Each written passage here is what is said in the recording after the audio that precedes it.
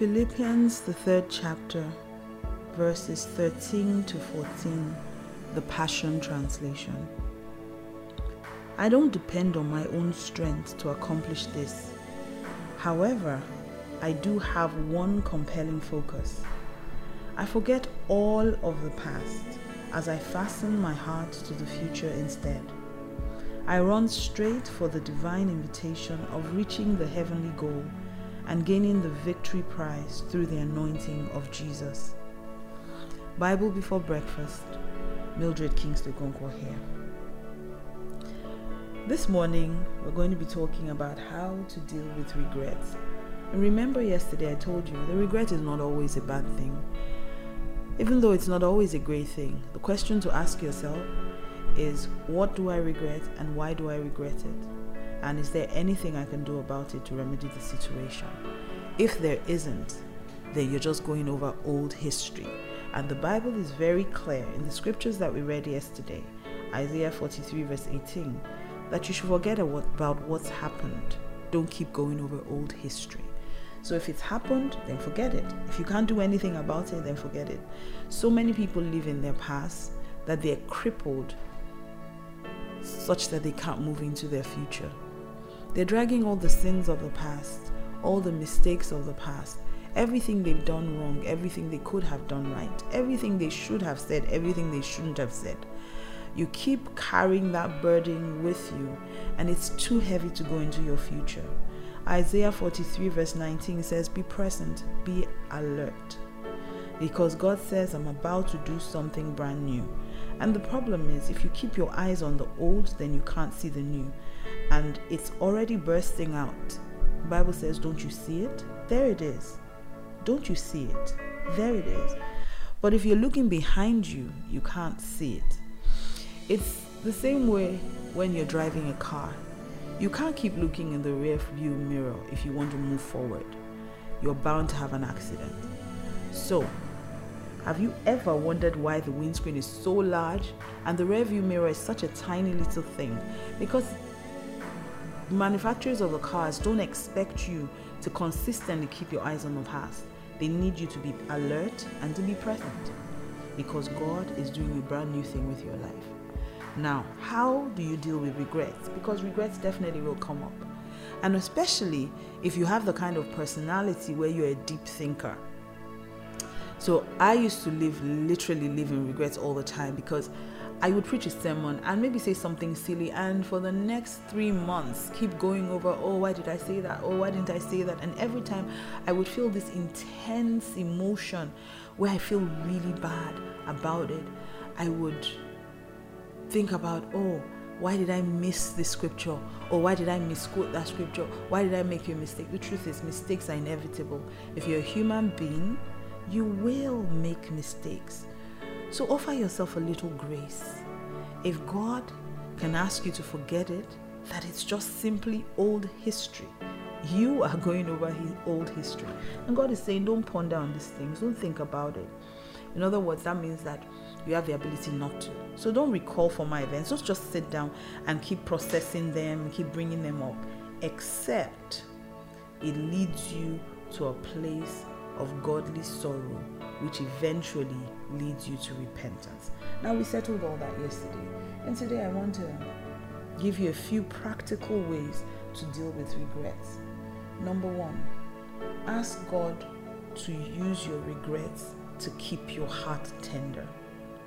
I think that one of the things that makes us humans that God can use is when we have hearts that are tender, that we consistently refuse to grow hardened, that our consciences are not seared with hot irons, like the Bible says will happen in the end times. You need to be the kind of person who, when you do wrong, your conscience is pricked. You know that this thing I did is bad. And if there's a way to make amends, please, by all means, find a way. If you can't, then make sure that you do not live in the past. Satan wants you to continue to judge yourself. And the only way that you keep doing that is if he keeps bringing up your regrets to make you feel bad. But if you know what to do, you will first understand that you can hand it over to God. And God may not necessarily take you back into the past, but He will give you an opportunity for renewal. He will give you an opportunity for rebirth.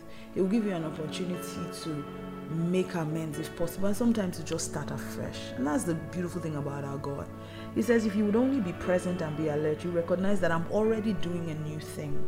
God is already working in the future. So don't keep going over the past. Ask God to help you use those regrets to continue to keep your heart tender, so that you don't become hardened to sin. So that you don't become hardened to sin, hardened to the things that are happening around you. You don't become the kind of person where it does not matter to you. It's important that you consistently offer up your regrets to God as an offering and say, Lord, this place that I'm in, I want you to help me to use it to keep my heart tender.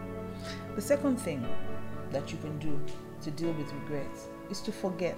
Like I said, try as much as possible not to keep recounting old memories and revisiting them, especially the negative ones. Every time you feel regret coming on, one of the things you can do is the opposite. You can look forward. Instead of looking into your past, look forward. And that's the third and most important thing you need to do. Especially if there's nothing you can do about it. The only person who's interested in your past is Satan. And as they say, every time Satan brings up your past, you bring up his future. We all know where he's ending, and that's really hot fire. So, every time you feel regret coming up, look to the future. Look at what God is doing with your life. Look at where God is taking you. And I know that you can do this. And I'm not even asking you to do it on your own, which is where Philippians, the 3rd chapter and verse 13 comes in. Apostle Paul says, I don't depend on my strength to accomplish this. However, I do have one compelling focus. You know, it's interesting that people who fully understand the love of God do not live in regret. They may allow the regret to bring forth godly sorrow in them, and that will lead to repentance, but they don't dwell there. If anyone had a reason to have regrets, it was Apostle Paul. Apostle Paul was so horrible. He literally was killing people, having them arrested and killing them. And then when he meets Jesus, he has the audacity to say that he has sinned against no man. I'm like, sir, can we go over that your story again and a bit slower this time? You've offended what? You've sinned against no man. You've done what? Sir, you can't say that. You really cannot say that. Let's be honest with each other. But he knew that all things were passed away and all things had become new. Hallelujah. He understood fully the love of God. And the only one who stays in anyone's past, and by past, I mean exactly that past. Your past can be 5 minutes ago. Your past can be 2 minutes ago. What is past is past. You don't define past. The past does. Once it's past, as the word implies, then it is past. Apostle Paul knew and understood this. David sinned against God. David committed adultery, and just to cover up his tracks, had the woman's husband killed. And then David had the audacity to pray in the Psalms and say, I have sinned against no man but you. I'm like, sir, wait, we need to slow down. Because it looks like there's something wrong with you people's generation. How do you sin against somebody and say you sin against only God?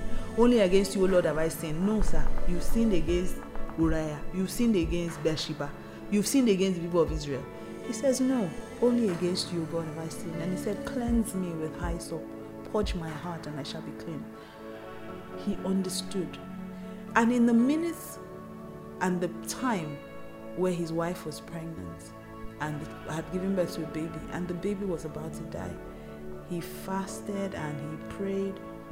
And the minute they told him that the baby was dead, he got up, took a bath, and he ate. He said, there's nothing I can do about this anymore. There's no point wallowing in regret. These are scriptures you need to go back and read. People who had a covenant that wasn't even as strong as we have with Jesus understood how to live. David got up from that place, had a bath, and had a huge meal, and said, you know what, there's nothing I can do about this anymore. If the Lord has taken this child, I can only go to the child. There's nothing that can happen anymore. And after that, guess what he did? He went back to Bathsheba's bed and had another baby. Isn't that our God? And you see the beautiful thing about this God, when he now eventually had the baby, God came to him and said, you're going to name this baby Jedediah because I love this boy. I love this boy. A boy born out of a sinful relationship, God says, I love this boy. There's nothing on this boy that is bad. How you met his mom may have been, but there's nothing about this boy that is bad. And that's how God treats you. Focus on your Solomon. Forget about the baby that died. Focus on your Solomon. Look to the future. So forget the things that are behind and focus. And like I said, you're not going to be able to do it on your own. So you have to depend on God. Philippians 3:13 says, I don't depend on my own strength to accomplish this. However, I do have one compelling focus.